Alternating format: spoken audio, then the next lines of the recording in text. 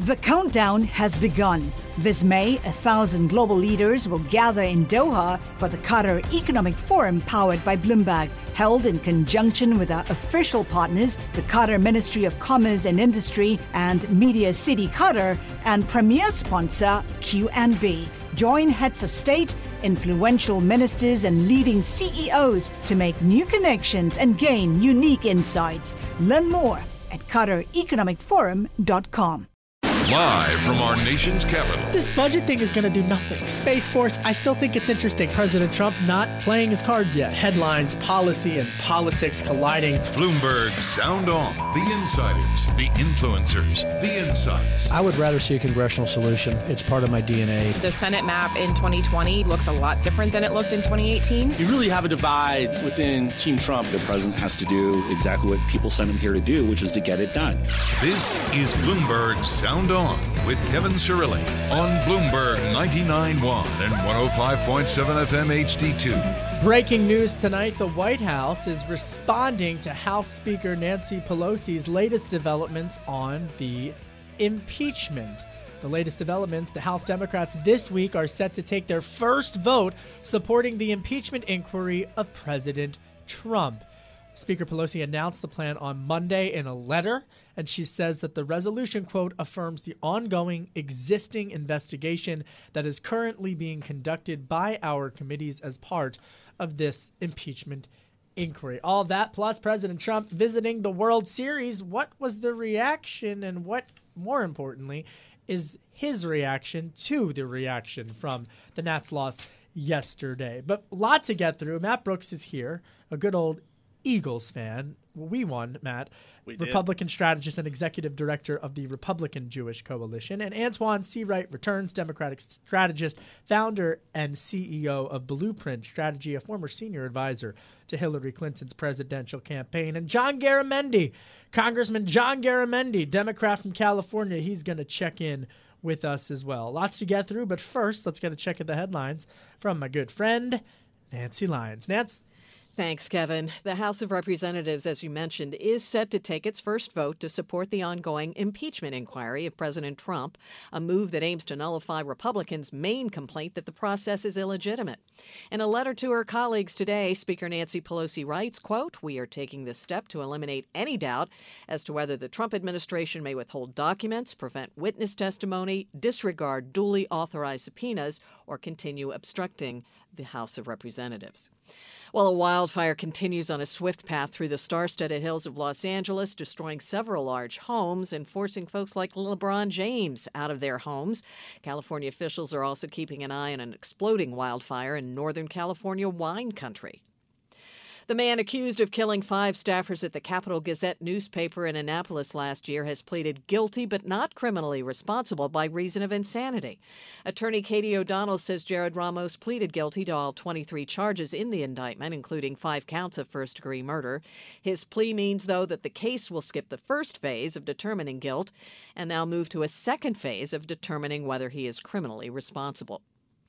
We're learning more about a viral moment from Maryland Congressman Elijah Cummings lying in state at the U.S. Capitol last week. A man appeared to snub Senate Majority Leader Mitch McConnell as he shook hands with a receiving line of congressional leaders during Cummings' lying in state. That man's been identified as Bobby Rankin, a close friend of the late congressman. Rankin tells the Washington Post when he saw McConnell, all he saw was his brother's face. Rankin's brother died of cancer last year. He was exposed to contaminated water at Camp Lejeune, North Carolina. Rankin says Cummings reached out to McConnell to try to get military benefits for his brother and other veterans. He wasn't clear about McConnell's role in those benefits being denied.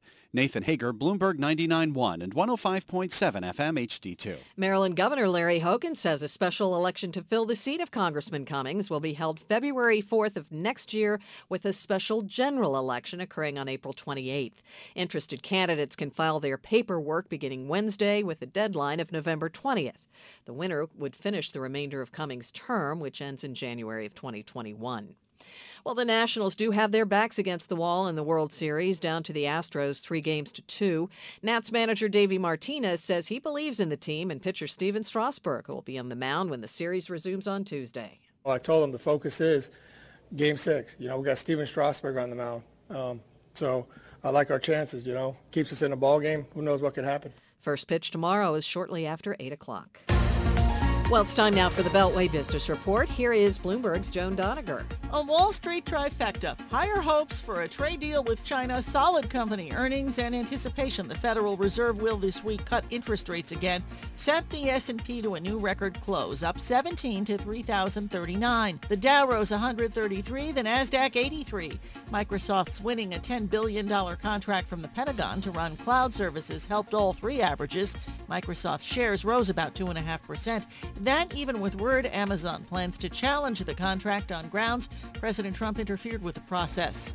Google's parent company missed its profit marks last quarter, falling short of where analysts thought Alphabet would be. The company hit by aggressive spending by Google on marketing and hardware development. The Maryland Public Service Commission will have to approve, but Baltimore Gas and Electric says it's willing to cut its proposed rate hike by 47%. It's worked out a deal with opponents of the plan. The compromise would still bring the utility $79 million. Walmart, W.R. Grace, and the Defense Department, as well as the Office of People's Counsel, all oppose the original plan, a rate hike of $149 million. You're up to date now on business from the Beltway to Baltimore.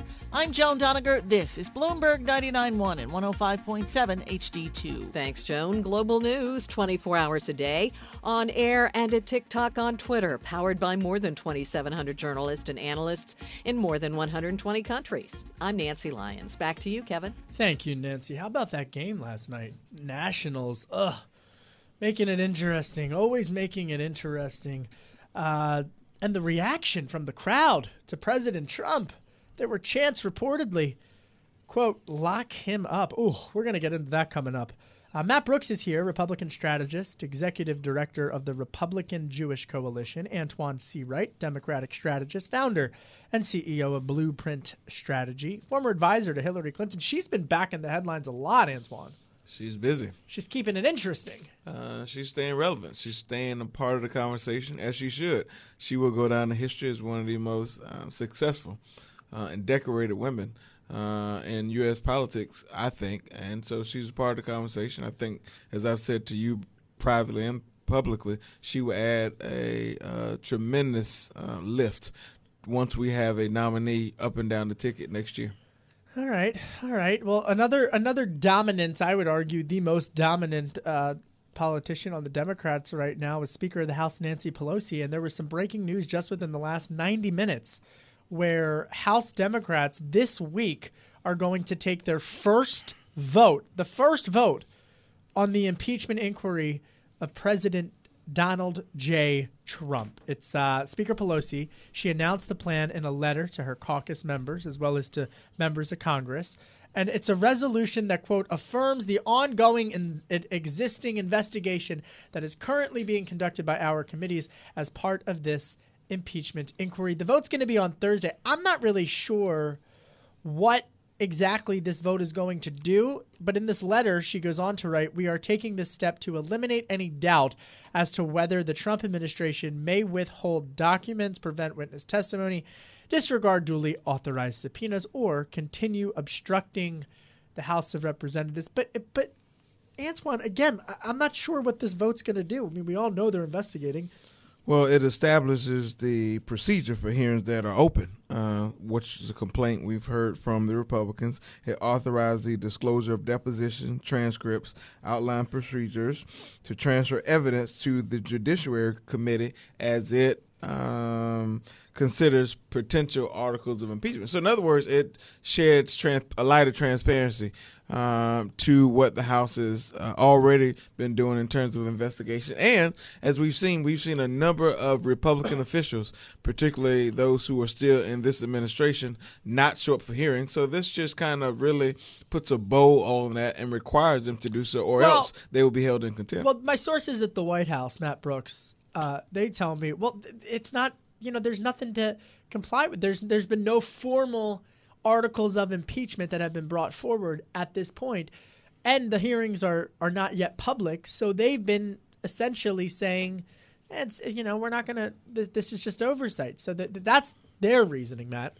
No, I think, and I think that there's some merit to some of the claims at this juncture about executive privilege, and ultimately that may or may not be adjudicated in the courts. But But look, the reality is this is all a contrived kabuki dance on the part of the House leadership. We all know that they're going to move forward with impeachment. We all know that Antoine, you would agree. This train has left the station, and this hand-wringing and this angst and all this other stuff is just a charade when the train is already moving. Here's what I'm confident, Matt. I'm confident in my leader, the majority whip who has the responsibility of counting the votes, Jim Clyburn.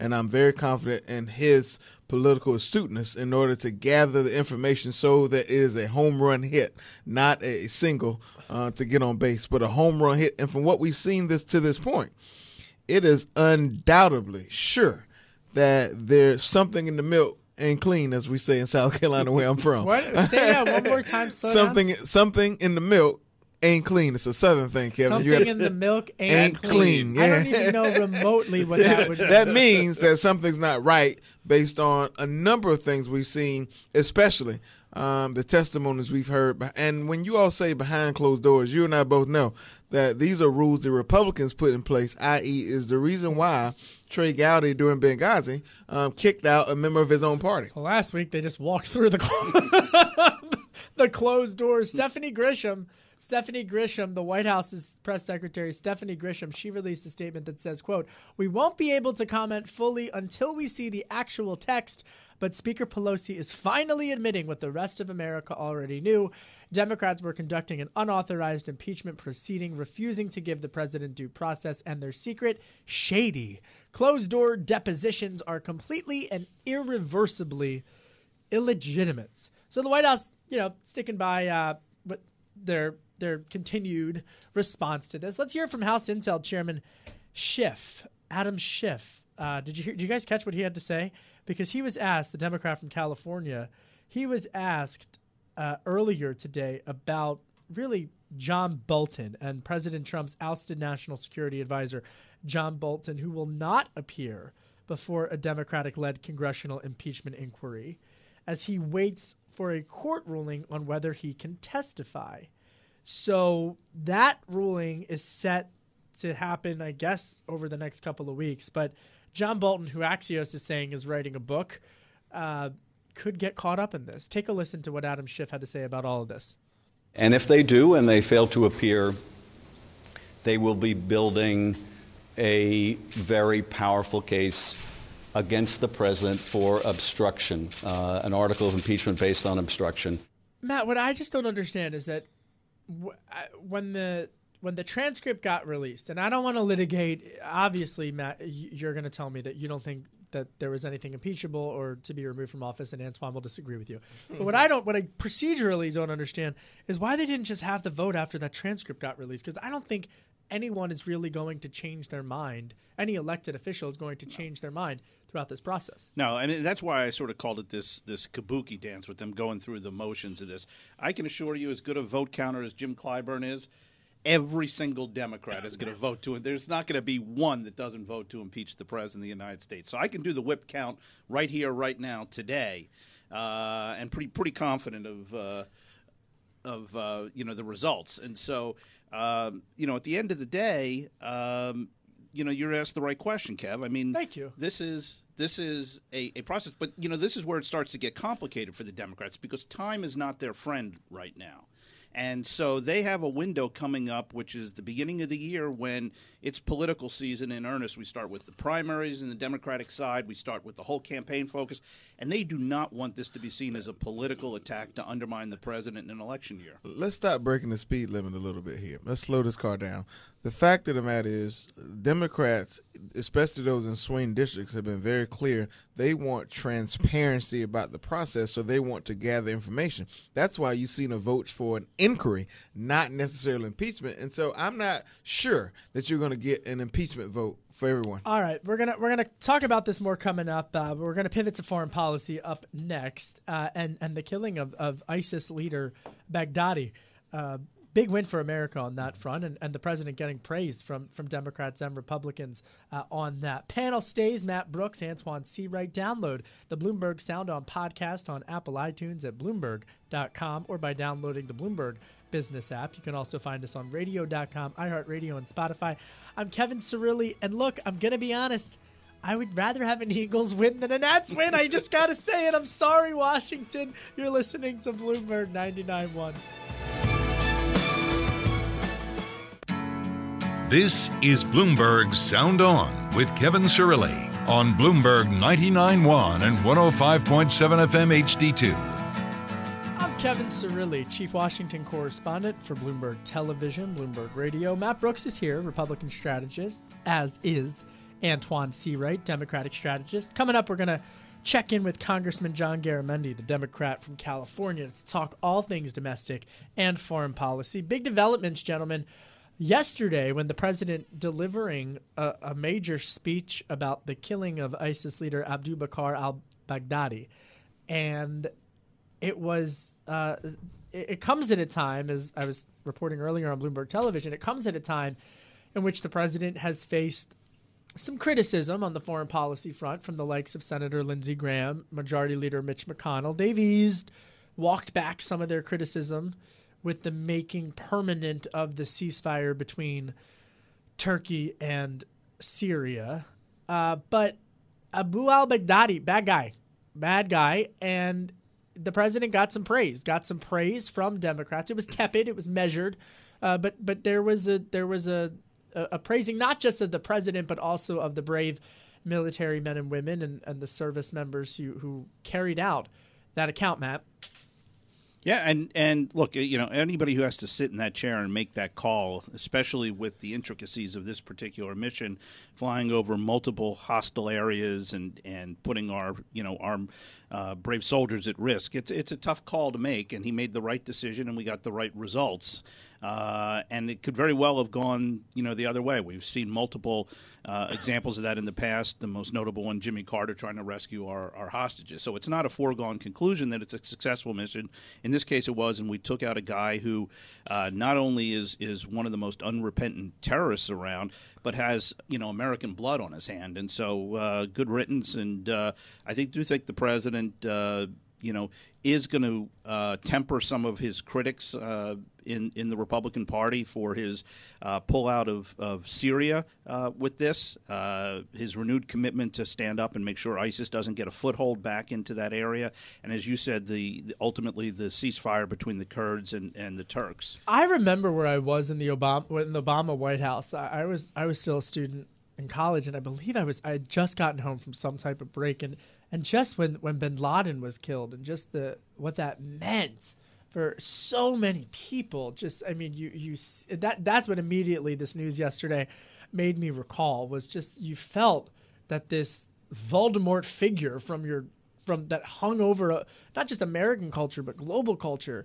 was gone, and that's where your mind goes, I think, and it was one of those rare moments, Antoine Seawright, yesterday where you feel like America is winning against ISIS terrorists. I felt it then. I felt good about yesterday. I want to thank our servicemen who put their life on the line every single day so that we can just have the ability to be.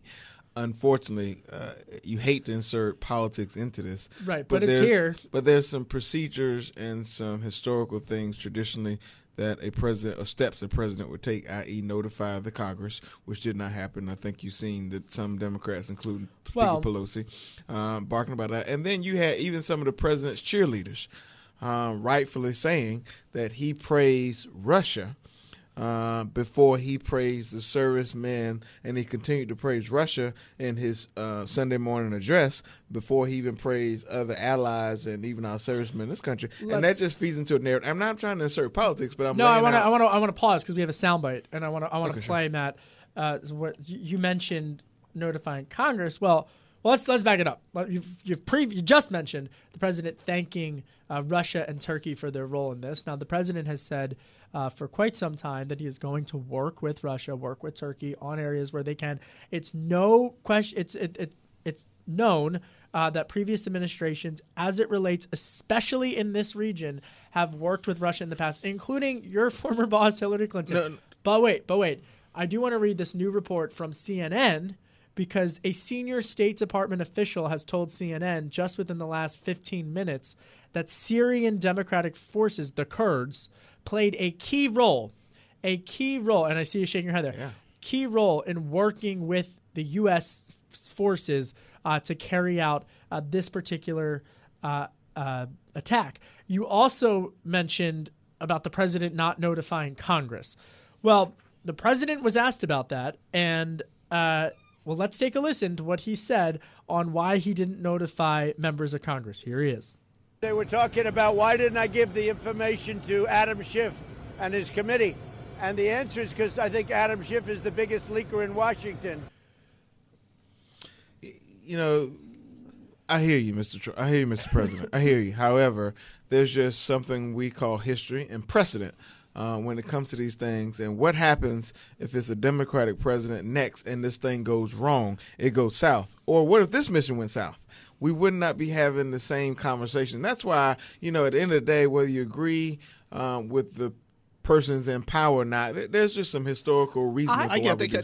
I have a question. Go ahead, Volk. Okay. Yeah. So, but I got a breaking news flash for you. I mean, we may need. This is going to be big. Is it on the Bloomberg terminal? It will be. And land the plane for us. Antoine, sit down for this because it's going to blow you away. But the reality is the playbook that they give you after you swear on the Bible and you sit in the Oval Office for the first time about how do you act and what you do as president. The first thing this president did is threw it in the trash.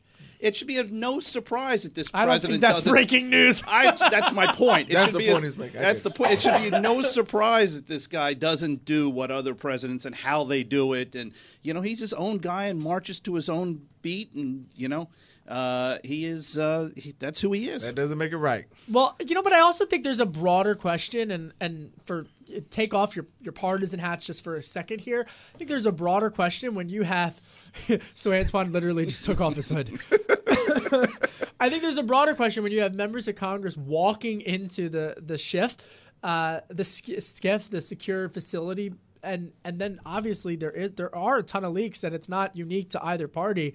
I mean, when it relates to matters of national security, maybe in this new age where there's everyone leaking, that there's, I don't know. I mean, maybe we have to relook at certain things. Leaks are coming from his White House. Leaks are coming from in my friend. I'm talking to just as many senior Democratic sources as No. But to the point, we've seen leaks on both sides. Yeah, agreed. All right, coming up, we're going to check in with Congressman John Garamendi, Democrat from California. Panel stays. I'm Kevin Cirilli. You're listening to Bloomberg 99.1. The countdown has begun. This May, 1,000 global leaders will gather in Doha for the Qatar Economic Forum powered by Bloomberg, held in conjunction with our official partners, the Qatar Ministry of Commerce and Industry and Media City Qatar, and premier sponsor QNB. Join heads of state, influential ministers, and leading CEOs to make new connections and gain unique insights. Learn more at QatarEconomicForum.com. This is Bloomberg Sound On with Kevin Cirilli on Bloomberg 99.1 and 105.7 FM HD2. I'm Kevin Cirilli, Chief Washington Correspondent for Bloomberg Television and Bloomberg Radio. Joining us on the telephone line, Congressman John Garamendi, a Democrat from California. Congressman, thank you for calling in. I have to begin tonight with news directly impacting your constituents. This wildfire on the 405, a brush fire. I'm reading from a local report of NBC. A brush fire fanned by Santa Ana winds erupted in the hills above the 405 freeway early Monday, burning homes and forcing evacuations in neighborhoods on Los Angeles's west side. What's the latest? What is going on? And give us an update. Well, California is burning. Northern California, one of the largest fires, over 50,000 acres up in the Sonoma, Napa area. We're talking about serious vineyards and serious wineries that have already burned. In Southern California, we're talking about what's known as the Getty Fire. We're talking about the ultra-rich in the hills there overlooking the San Fernando Valley as well as Santa Monica. So yes, we're seeing fires everywhere, and it is fire season. But this year seems to be even more difficult than in the past. The winds were extraordinary over the weekend. At our ranch up in Northern California, the Sierra foothills, we had winds that were easily in the 50, 60 mile an hour. Wow. And of course, power was shut down. And that's the story for most of Northern California. Southern California, the same. Traditionally, Southern California does have the winds this time of year, Santa Ana winds, and so here we go. It's a dangerous time of year for California. 500 acres being impacted as of now by these fires. And according to the local reports, a cause not immediately determined, no injuries as of now have been reported. Congressman, switching gears, you're a member of the House Armed Services Committee. There's been a lot of discussion today about the U.S. killing of ISIS terrorist Abu Bakr al-Baghdadi. And I wanted to get your response on the conversations that have been swirling around Washington, D.C., and by some of your colleagues about how the president conducted this and where the fight goes from here. Well, the good news is al-Baghdadi is dead. And it was really a joint effort of the intelligence services working with the Kurds in the area, our CIA, our defense intelligence, various assets that we have, as well as the Iraqis. So a very good result from a very long and, in many cases, a very painful process of trying to take out the guy that was the leader of ISIS. The rest of the story is ISIS is an ideology. It's more than just a leader, just as Al-Qaeda is an ideology. We took out the leader of Al-Qaeda, but we didn't. That did not end Al-Qaeda. And unfortunately, the good news is we took out Baghdadi, and that's unfortunately not the end of ISIS. Somebody else will pick it up and carry it forward because it's an ideology.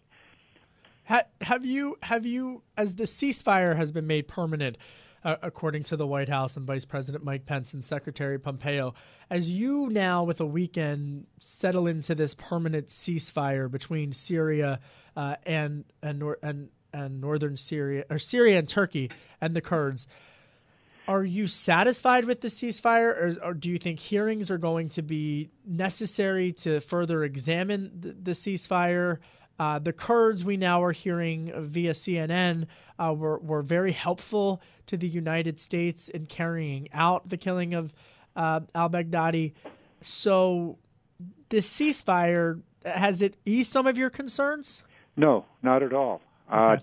The bottom line of this is that Trump dumped our ally and threw our ally under the treads of the Turkish tanks. That's exactly what happened. Those are the same allies that helped us find al-Baghdadi, the leader of ISIS. Those are the same people that fought for 5 years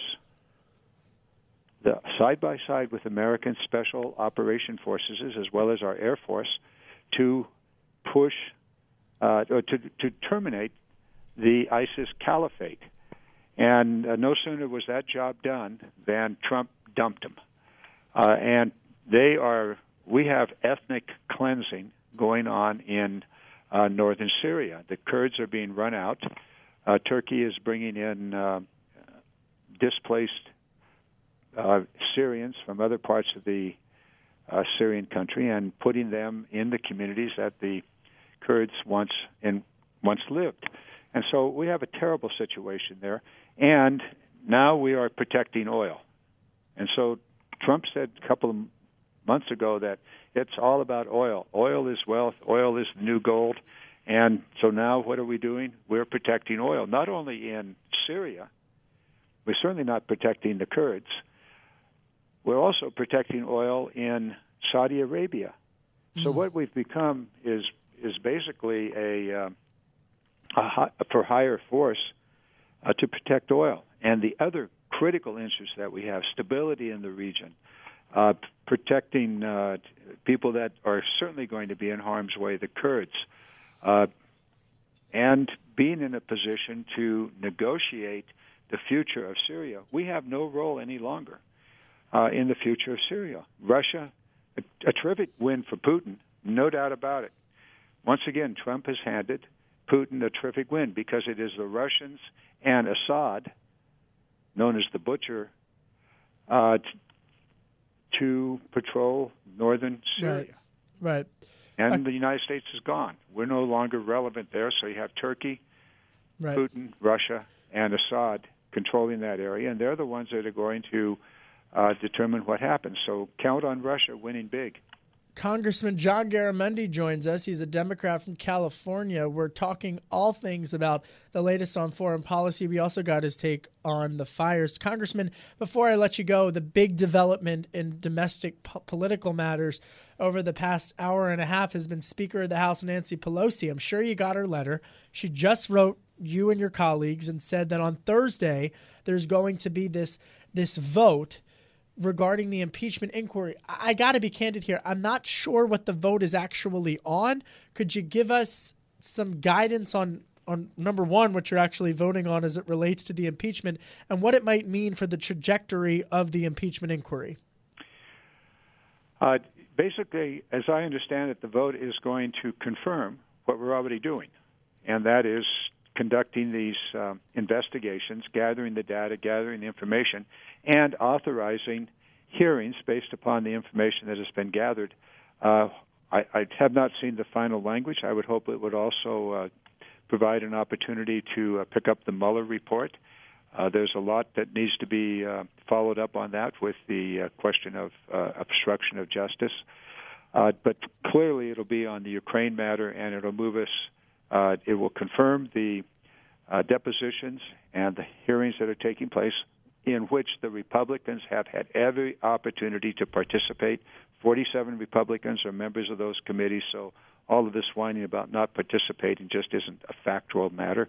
And beyond that, I'm sure it will move us into the open public hearings based upon the testimony that's been received in depositions.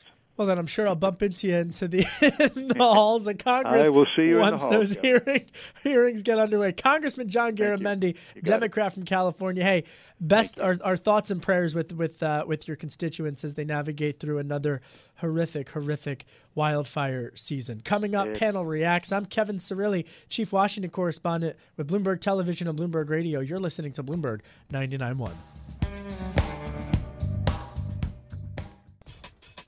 This is Bloomberg's Sound On with Kevin Cirilli on Bloomberg 99.1 and 105.7 FM HD2. I'm Kevin Cirilli, Chief Washington Correspondent for Bloomberg Television, Bloomberg Radio. It's now time for what's truthfully become one of my favorite segments on the show, What's on Your Radar? Matt Brooks is here, Republican strategist, Antoine Seawright, Democratic strategist. Before we get to What's on Your Radar, did any of you watch the Nats? Did you watch the Nats yesterday? Boo. Oh, wow. Oh, we're just going right there. It's Halloween, too. See what I did there? You thought you were referencing the booing incident, which we'll talk about, but it's Halloween week. It is Halloween Matt, week. did you watch?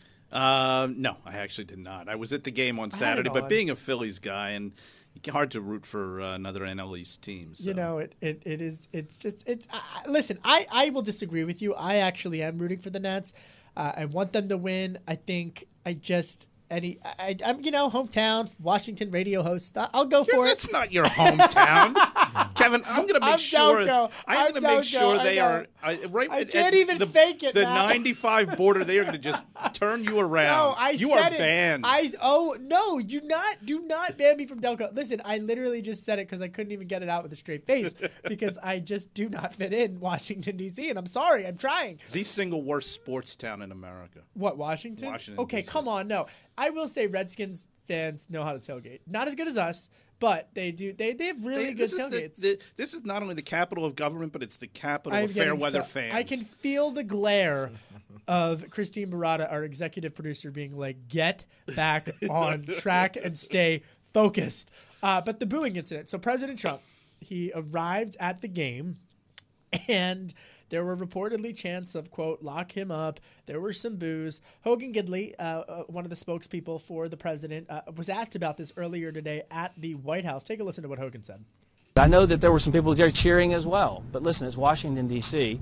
It's a pretty liberal town, but the president's a big baseball fan. And did you guys see what Donald Trump Jr. tweeted? Did you see this, Antoine? I don't think you're going to like this. He said, quote, I'll take boos from the leftist D.C. fan base and cheers from the great men and women of the United States Armed Forces any day of the week. Antoine? Don't boo, vote. But there's a way you can do both. Look, I think there's a way. Wow. I don't think I mean, you can boo to show your frustration, but make sure you turn those boos into boo-hoos at the polls and show up and vote. Go ahead. Let me just make one point, because Anton and I have all advised candidates and stuff like that.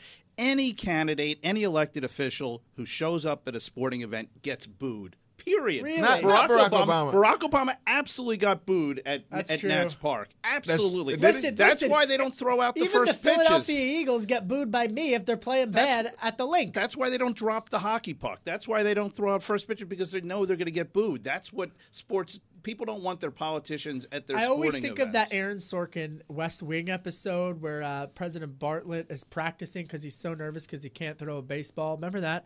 It's a great episode. Okay, the other thing I wanted to finish up on before I get what's on your radar, the dog. Have you guys been following this? The canine, the hero canine that was part of the raid on al-Baghdadi. Kevin, we don't deserve dogs sometimes. I mean, look, this dog is a hero. It is a hero. He did, obviously, what in some way, and I don't know the inner workings, that obviously a woman or man in uniform couldn't do. He went in and did the dirty work, and I commend that dog for doing that. That's the quote of the show. KO in New York just put in our group chat. We don't deserve dogs, though. Agreeing with you.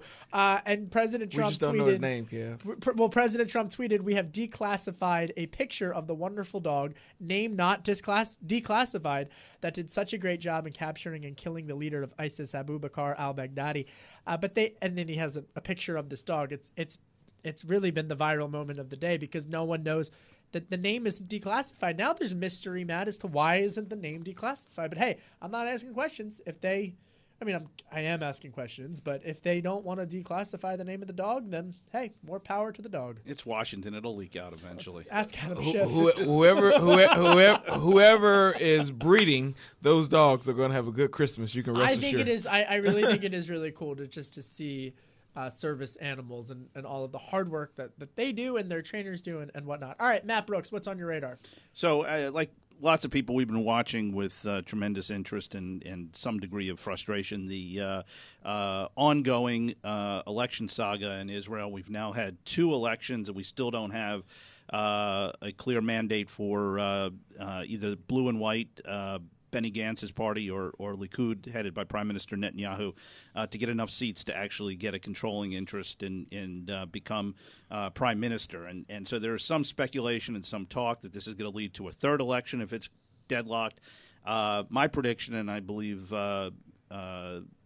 what will happen, is that there will be some sort of agreement between blue and white and Likud, some power-sharing arrangement.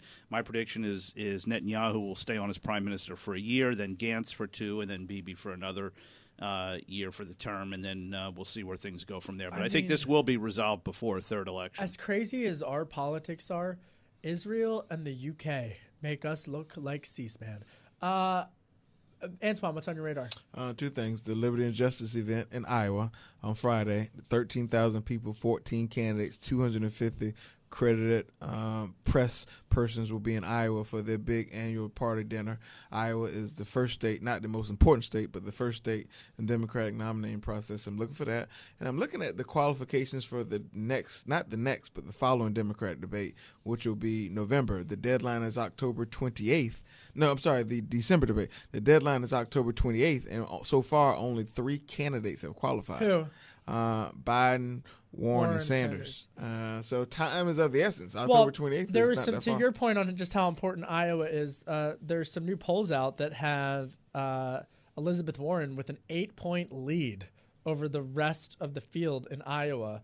Pete Buttigieg beating Joe Biden in Iowa. So Biden looking like he's struggling in Iowa. All right, so that's interesting, the 2020 race.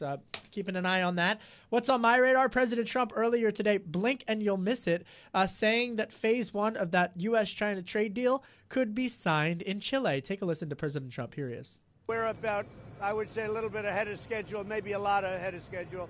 Probably we'll sign it. So look, I mean, some more positive rhetoric coming from President Trump with regards to the U.S.-China trade talks. Tomorrow on Capitol Hill, there's a big Boeing hearing. We'll have the latest on that. And it's Halloween. Are you guys dressing up for Halloween? Not tomorrow. Later this week is Halloween. Halloween week, though. Boo. Boo. Are you going to dress up, Antoine? No, I'm going to eat candy. What's your favorite Halloween candy? Snickers. No, bad. What's yours? What do you think? You have one answer. No, honestly, Goldenberg's peanut chews. Oh, my dad loves peanut chews. Mine is, it has always been Butterfingers. I love butter. What's your Can't Matt? lay a finger on my Butterfinger. What's that? I can't. What's your favorite? Goldenberg peanut chews. Got it. Or saltwater taffies. All right, thanks to Matt Brooks. Thanks to Antoine Seawright. Download the Sounds On podcast on Apple iTunes at Bloomberg.com or by downloading the Bloomberg Business app. You can also find us on radio.com, iHeartRadio, and Spotify. I'm Kevin Cirilli, Chief Washington Correspondent for Bloomberg Television, Bloomberg Radio. Thank you also to Congressman John Garamendi. You're listening to Bloomberg 99.1.